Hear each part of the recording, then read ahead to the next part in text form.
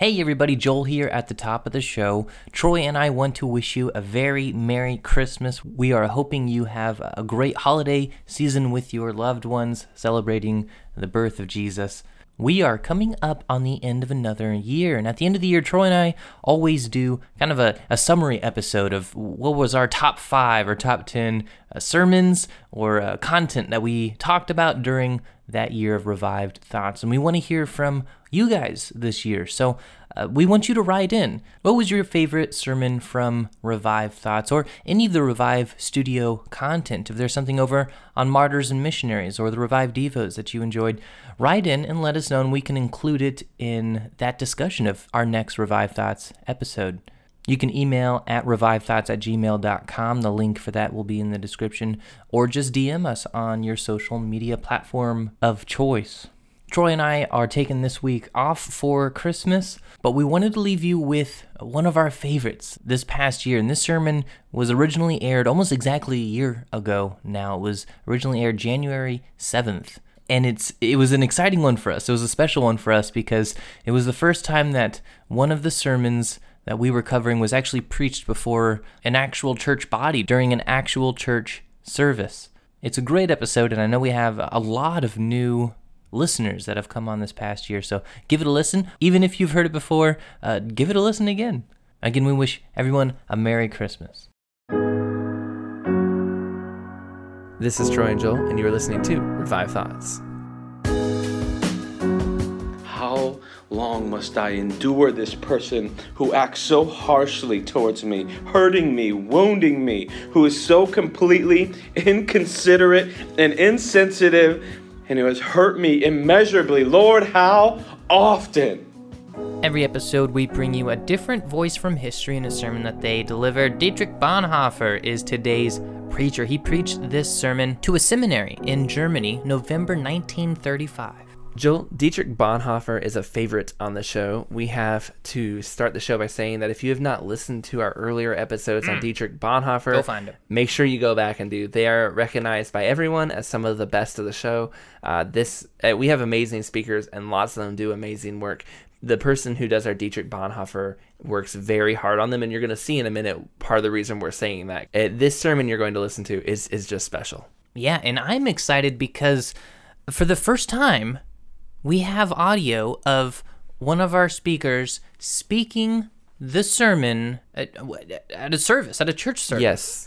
Dustin, our reader for this sermon, had read through the sermon and had actually recorded it beforehand. And he's a worship pastor at a church, and he was called to preach one Sunday. And this sermon was close at his heart, and we're going to listen later on. We're actually going to use the audio from the actual church message itself. And he spends the first, 5 minutes or so talking about his experience coming across this sermon, reading the sermon, and what it meant to him and the impact it's made on his life and his desire to share that with the congregation.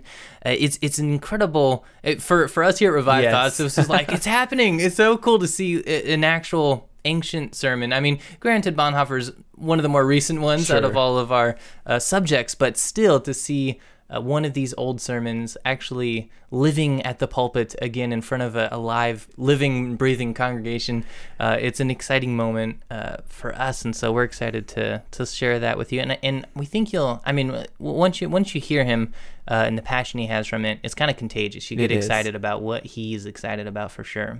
And it's been, again, like Joel mentioned, it was a dream of ours that something like this would happen. We had no idea. In fact, we were just talking with him. He was like, hey, I got to confess, I used this sermon. Sorry for pre-spoiling it for you. We're like, spoiling it? We want to use that audio. This was a goal of ours from the beginning, that eventually these sermons would be preached to live audiences.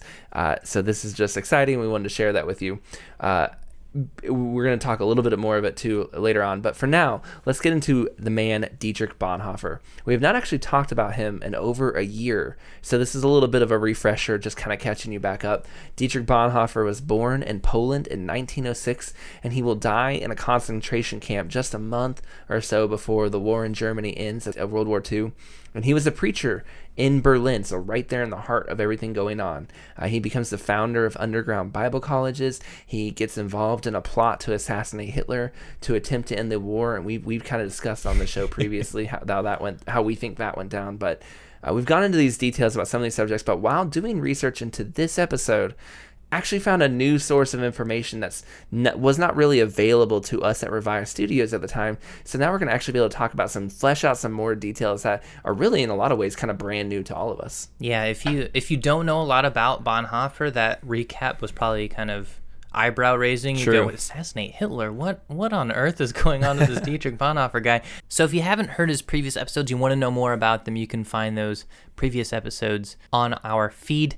But today we're going to be talking a little bit about one of Dietrich Bonhoeffer's sisters, Susanna Bonhoeffer. Now, this may come as a shock to you. It came as a shock to me. Not only that Dietrich Bonhoeffer has a younger sister named Susanna, but he also has a twin sister as well. How did that not come up before? Right. So, I mean, Bonhoeffer himself is, immortalized in time, but his family is pretty much, no one knows much about. And he has a couple elder brothers, too. Yeah. So he comes from a family. His sister Susanna's autobiography has gotten a lot of attention lately, and so we kind of got some new excerpts and stuff we can look at and figure out more about who Dietrich himself was as a person. Susanna grew up to be a pastor's wife. She was actually the one that visited Bonhoeffer in the concentration camps. She would pay for him to get taken care of while he was there, and so she knew him very, very well. In fact, Susanna probably knew him better than his actual twin sister.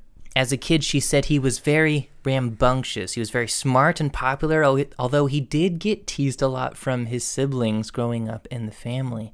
In the 1920s, liberalism had taken over the churches in Germany and had already gotten a hold of them before World War I even happened. And after World War I, you can imagine how those effects would have made the state of the church worse in Germany, leading into the power vacuum that would then become Hitler's rise to power in Nazi Germany. If before World War I, if you've listened to the show for any period of time, you've heard us talk about theological liberalism. And if you're brand new to the show, maybe new to this idea, it's this idea basically that the faith is actually more about how humans feel about it. The Bible is not inerrant. God is more of an ethereal kind of thing. You can't really touch him. He's probably not the Jesus Christ of the Bible. That part of theological liberalism would say. And if you listen to this show, especially to sermons from the 1800s, maybe men like Soren Kierkegaard, you can see that they're struggling with this idea, especially in Germany. Well, if before World War I, people were questioning God and the idea and the biblical inerrancy and the idea that people could, create heaven on earth with human progress, after World War I, it got so much worse. This idea of seeing so many people die and so much starvation and how just hard it was, the idea of heaven on earth was over. And many people just gave up God completely and altogether. This left the church going even softer, just trying to get people to stay in the church and come through the doors, even though most people didn't see any reason to, because the God of the churches of Germany was not really doing anything for anybody. Bonhoeffer would grow up in this, but as he got older, he would reject this theological liberalism more and more. And according to his sister, and he and his sisters would used to make fun of the head pastor for not understanding his own Bible and just being way too into philosophy and the philosophers. And this pastor, by the way, he just sounded kind of awful. Apparently, he was well known for selling pictures of himself to the kids, and he would tell them during their Bible classes, like, you need to get a picture of me with my profile. It's worth a little bit more, but it's really good. And he would sit at the front of the room, and he would just kind of sit looking at a side direction, saying the profile shot is my best shot. As if, he sounds like he's an Instagram star. It's 100 years before there was one. An influencer. Exactly. And he would often say he loved God, but he could do without, and this is his quote, not mine, the Lord and Savior stuff, and wanted to instead focus on truth and light and grace and those concepts out there.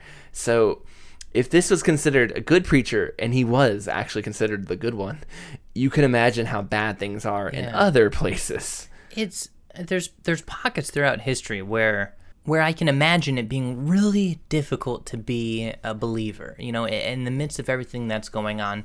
Germany in the 30s is one of those times for me. Like, everything that's going on, the state of the church, the state of philosophy, the culture that you're raised in, is one of the least conducive places I can imagine a Bible-believing Christian being, right? Yeah, no, I agree with Joel, actually. You grow up in an environment with a pastor like that, imagine how difficult it would be just to take your Bible seriously. I mean, a lot of people say, I had a hard church. This guy's one of the best preachers in town. This is what he spends his time doing. That would be so difficult. So we know, and we've heard people criticize Bonhoeffer. Well, he's pretty theologically liberal. But Suzanne said that as he got older, he kept getting firmer and firmer in what he believed. And considering where he started, I think he probably moved in the right direction over time. It's when you're just surrounded by a culture like that, it's hard for you to take that completely opposite opinion when no one else has it. Bonhoeffer is a complicated guy. That you can see this because when people look at his life, I mean, he's known as a pacifist, but he also was involved in a plot to kill Hitler. So, at some point, progression, and the more you read into that, the more you're open for interpretation as far as how that affects his pacifism. There are, there's a progress. There's a timeline to everyone as a person. You take any pastor and you analyze 30 years of their ministry. Yeah. The first year is going to look different than that last year for sure.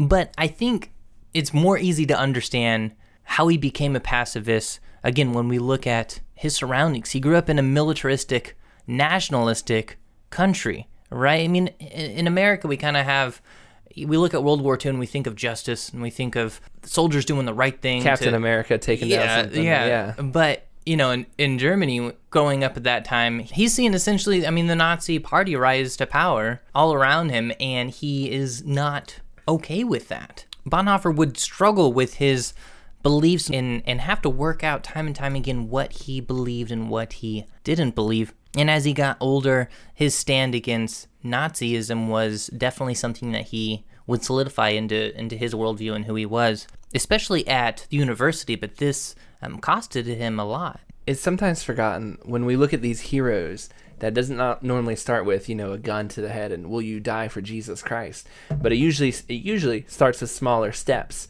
For Bonhoeffer, his academic head of his chair as the rise of the Nazis occurred in 1935 told him basically, hey, everybody in the department is going to get on board with the Nazi ideology. There's going to be no theologians pushing back on this. And Dietrich Bonhoeffer refused. This was a smaller thing than losing his life. But early on in the rise, he says, no, we're not Nazis. This is not what we're going to do. He's the only one in the entire department at the college to say no.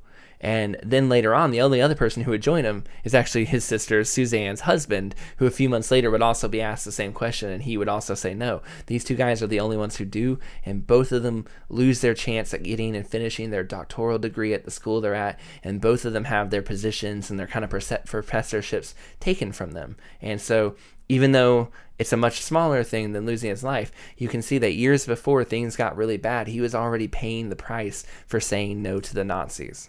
And something that may have motivated him during this time was the time that he spent in America. In 1930 and 31, he went to Union Theological Seminary, which is in New York, I believe. During that time, he also visited a predominantly African-American church that he had been invited to, and he enjoyed the music and the worship there so much that he took a crate of recordings home back to his students in Germany, and he would teach these songs to them. Whatever it was, many agree that his time in America helped shape and change his theological course away from his German colleagues, whereas many agreed to go along with Nazism. Bonhoeffer, we see him firmly resisting that.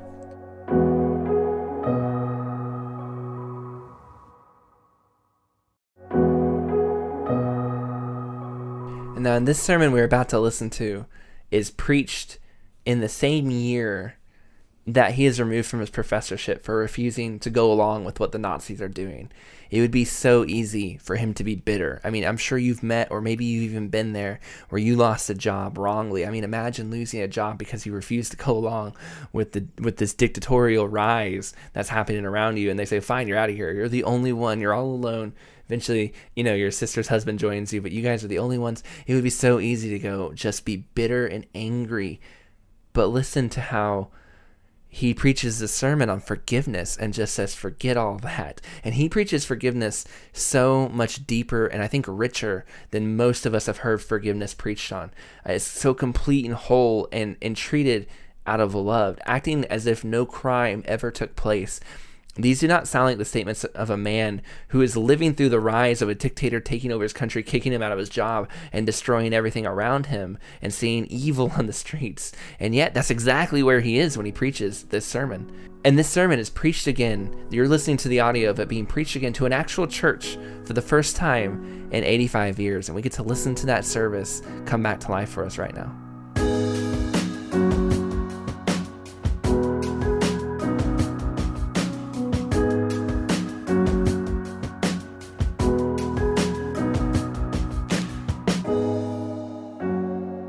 This is a message that was preached by Dietrich Bonhoeffer November 17th, I believe, in a gymnasium. I have it written down here.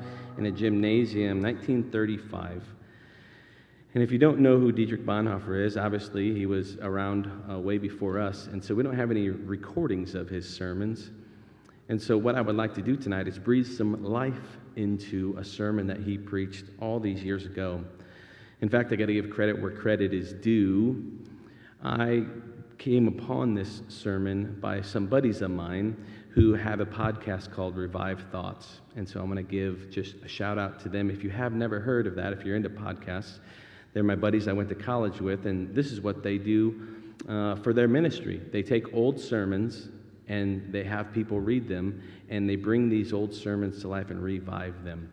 So if you're into that sort of thing, if you want to hear a sermon from 1700, read by someone like me or somebody else, they got a whole team of people. Or if you'd be interested in reading for them, let me know. I'd be glad to connect you with them. But they're in a couple, I think season 3 now maybe, and I've gotten to do all the Dietrich Bonhoeffer sermons. So this is the third one that I did for them.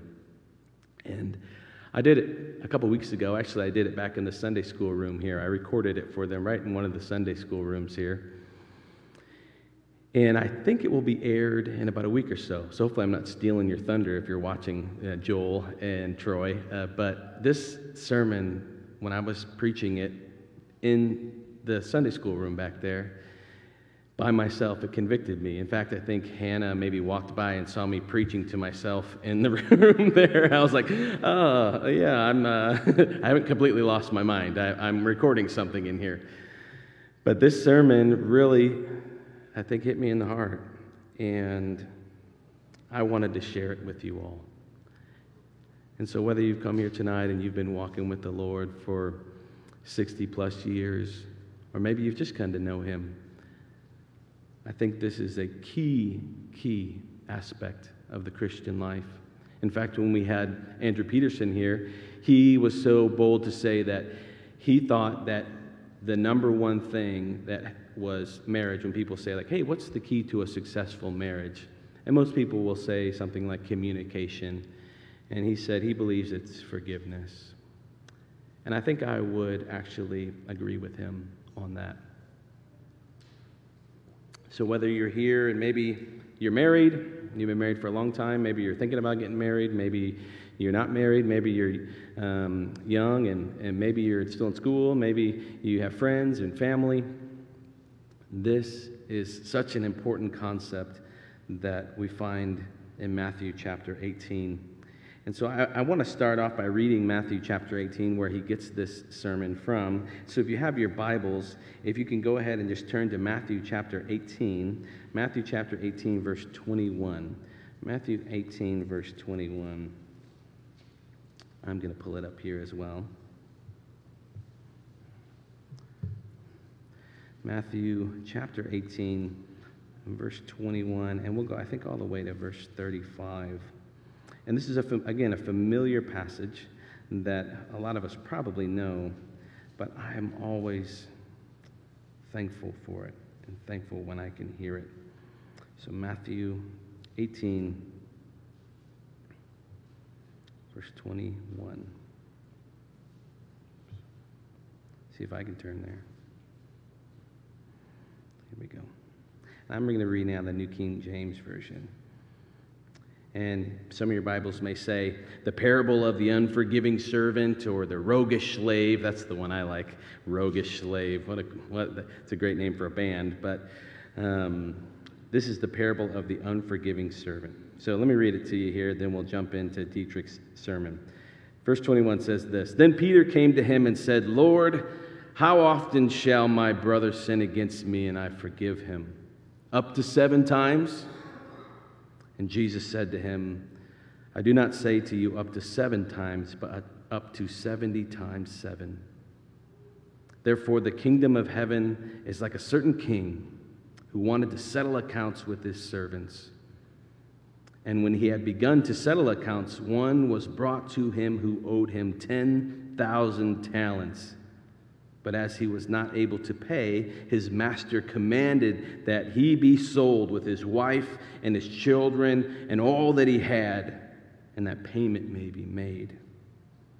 The servant therefore fell down before him, saying, 'Master, have patience with me, and I will pay you all.'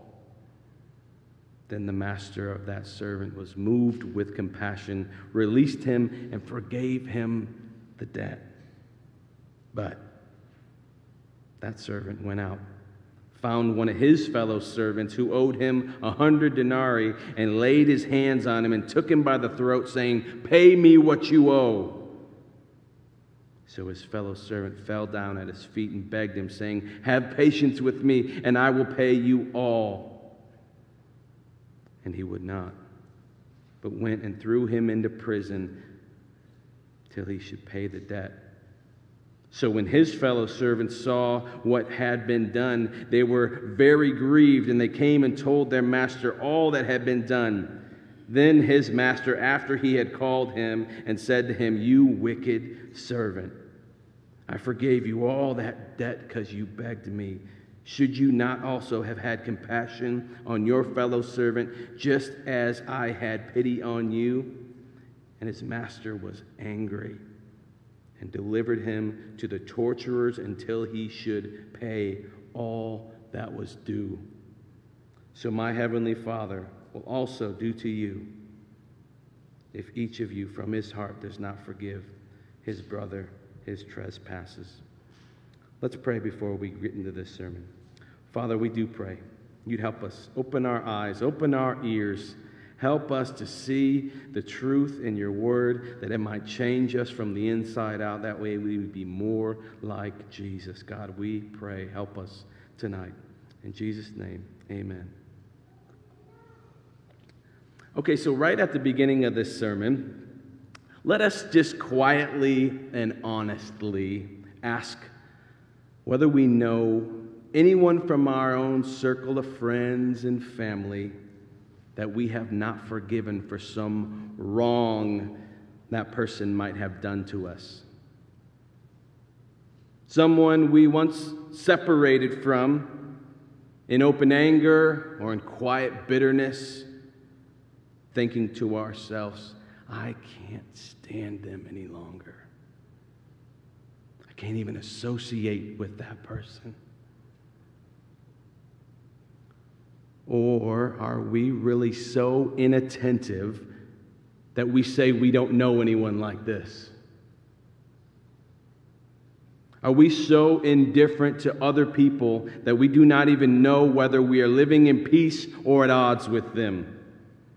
Whether one after another, people from our life may someday stand up and accuse us saying this: "You separated yourself from me in conflict. You couldn't even tolerate me. You quickly broke off fellowship with me. You found me unsympathetic and you turned away from me. I once did you wrong and you left me alone. I once wounded your honor and you broke ties with me. I often looked for you, but you avoided me, and never again we spoke frankly with each other. I wanted nothing more from you than your forgiveness. And yet you were never able to forgive me. And here I am now, and I am accusing you. Do you still even know me?"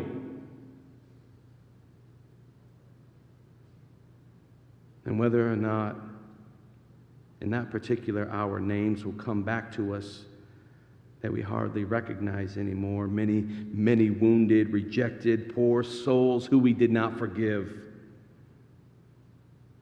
And among those people, perhaps there's a good friend, a brother, a sister, maybe even one of our parents. And at that moment, a great, threatening, terrible truth speaks against us and says, you have been a hard person. All your politeness cannot help you. You were hard and proud and cold as a stone. You did not concern yourself with others. You were indifferent. You never knew what forgiveness might accomplish. You never knew how it benefits the person who experiences it and how it liberates the person who forgives. You have been a hard person. And we try to make it easy for ourselves with other people. We completely blunt out our emotions. And then what we believe is that not thinking ill of someone is the same as forgiving that person. And yet in doing so, we utterly fail to see that as a matter of fact, we have zero positive thoughts about that person. To forgive them really would mean having nothing but good thoughts about them and supporting them whenever we can. That's precisely what we avoid. We do not support such persons. Instead, we continue alongside them and we grow accustomed to their silence.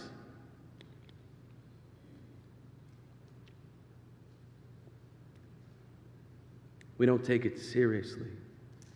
And the whole point is to support such persons and to support them in all situations, no matter how difficult and unpleasant. Any injustice and sin they may commit, even against me, to support them and to love them without ceasing. That would come close to forgiveness. And those indeed who take this posture towards others, toward their parents, towards their friends, their wives, their husbands, but also strangers, in fact, towards all whom they encounter, they know how difficult this really is. They know how often they want to say, I can't do it any longer. I cannot stand this person any longer. I'm just worn out from it. One cannot always just keep on as before. Lord, if they sin against me, how often should I forgive? How long must I endure this person who acts so harshly towards me, who's hurting me and wounding me, who is so completely inconsiderate and insensitive, who has hurt me immeasurably? Lord, how often? At one point or another, it simply must end. Wrong simply must be called for what it is. My own rights cannot continue to be violated. On and on. Lord, how often? 7 times?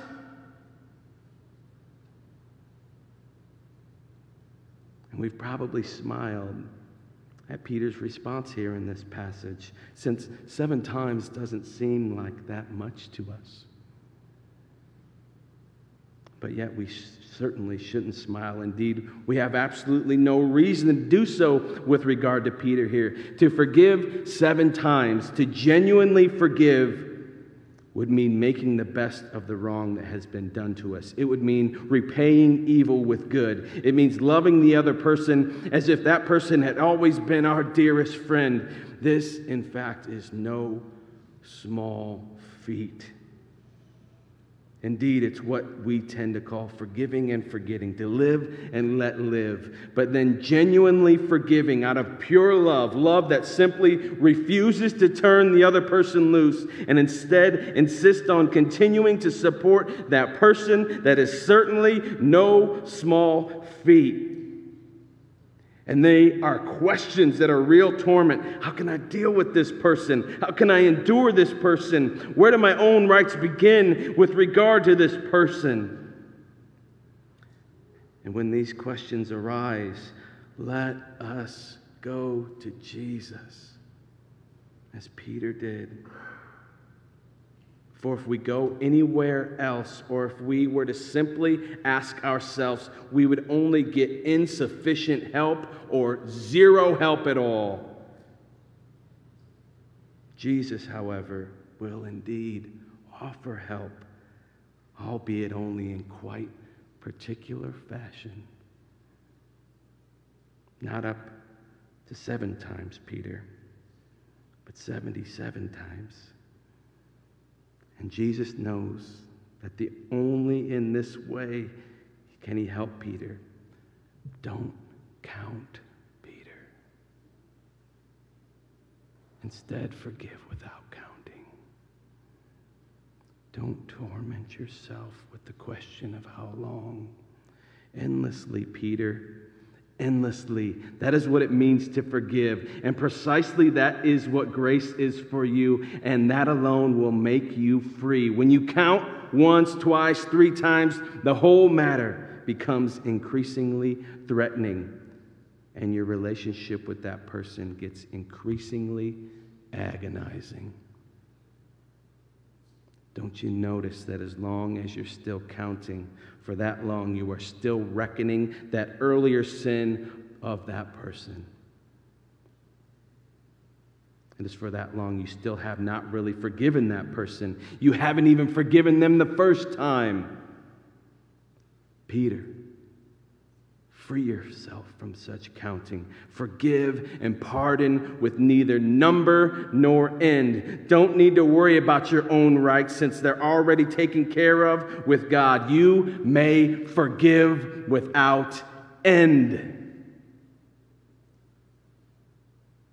Forgiving has no beginning or end. It takes place daily and unceasingly because ultimately it comes from God. And this is what liberates us from forced relationships with others. For here we are liberated from ourselves. We may surrender our own rights merely in order to help and serve others. Listen, there is no longer any need for us to be so sensitive. We gain nothing by it. No need for us to be so concerned about our own honor. No need to be indignant when others repeatedly wrong us. No need to continually judge those persons. We need only to love them right where they are and forgive them for everything. Absolutely everything. Without end and without qualification. Is it not a truly enormous grace that we can enjoy such peace with our neighbors? Knowing that no one and nothing can ever disturb that peace. Here, our friendships, our marriages, our brotherhood and sisterhood receive precisely what they need, namely firm, enduring peace through forgiveness.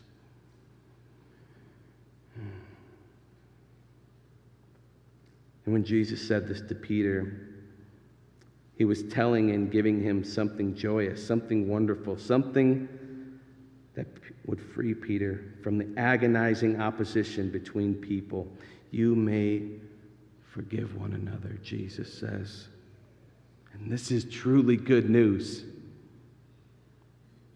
But what is unfortunate is that precisely when Jesus wants to give us such enormous help, something truly great, we immediately turn around and say, oh, how difficult this is.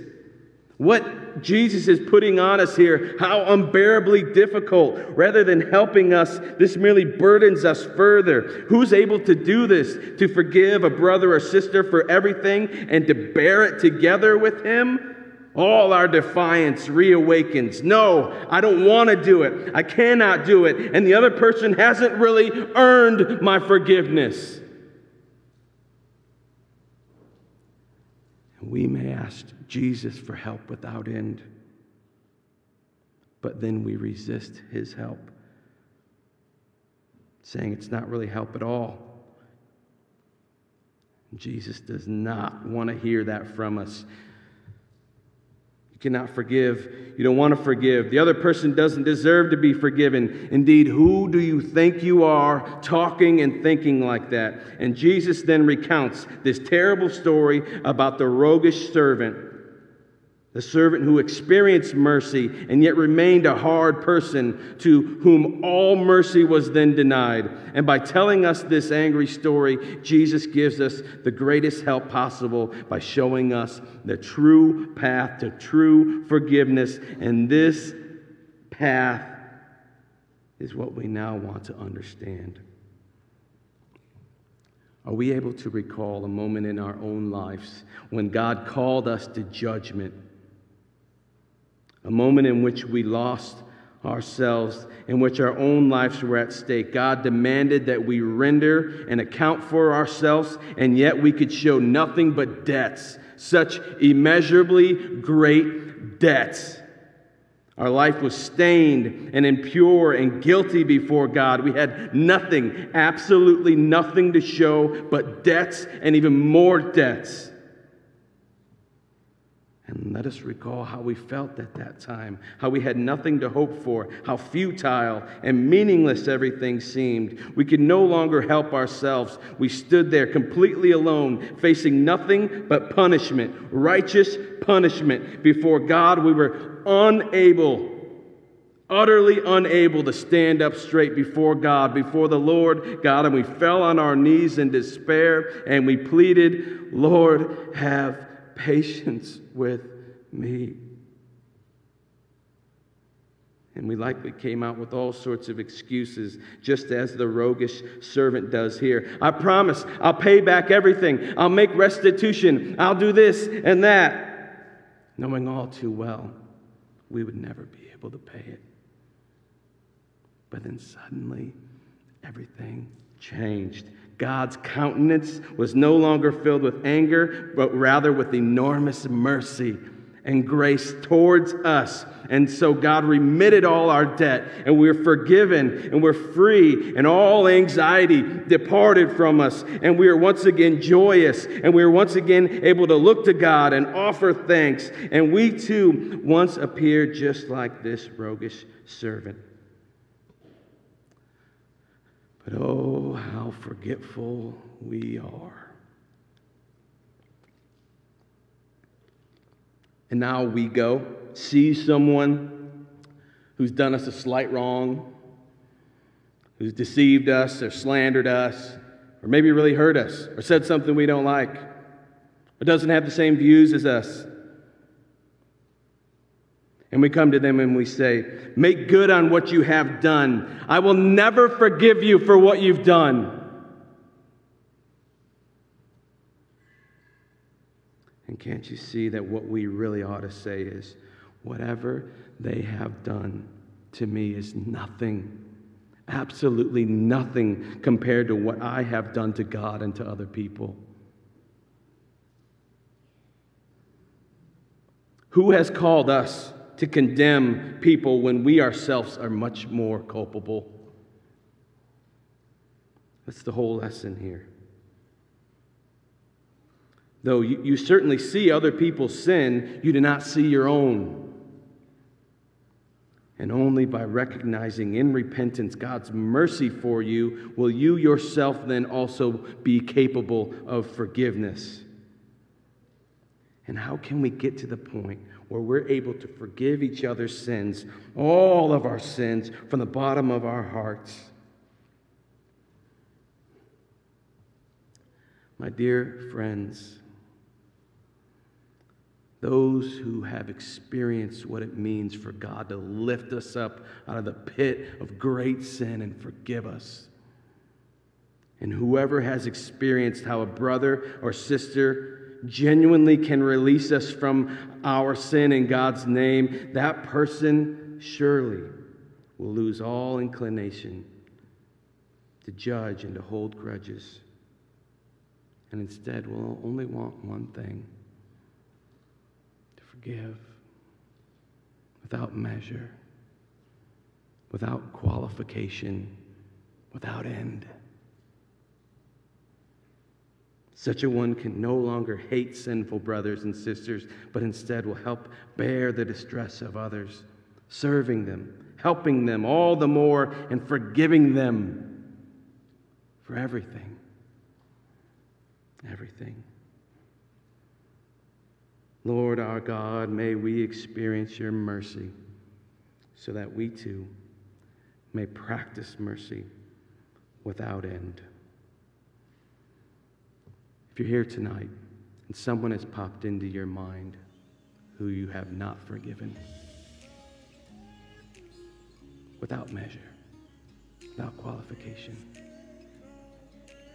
may I implore you, listen to the Lord. Forgive without end. It's worth it.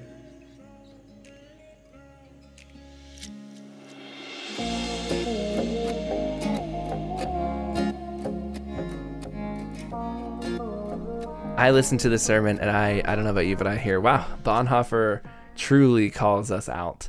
He takes our idea of forgiveness and says, no, you merely say you're forgiving, but you do not. Real forgiveness is treating that person as if they'd never done anything wrong in the first place, with all the love you had for them before the thing they did that wronged you. That is so hard. He talks about this idea of 7 times 70. You know, it is just so much bigger. Forgiveness is so much more, and you're really treating that person like God treats you after your sin. Actually, it sounds more like Christ to do it Dietrich's way. A lot of times I feel like we hear forgive but don't trust, but no, Dietrich is really going on that and saying that's not really what God does, though. He actually forgives you and gives you more responsibility afterwards. But it sounds like real forgiveness. It sounds like the kind of forgiveness Christ had for us, and it sounds like the kind of forgiveness Christ is probably actually calling us to have.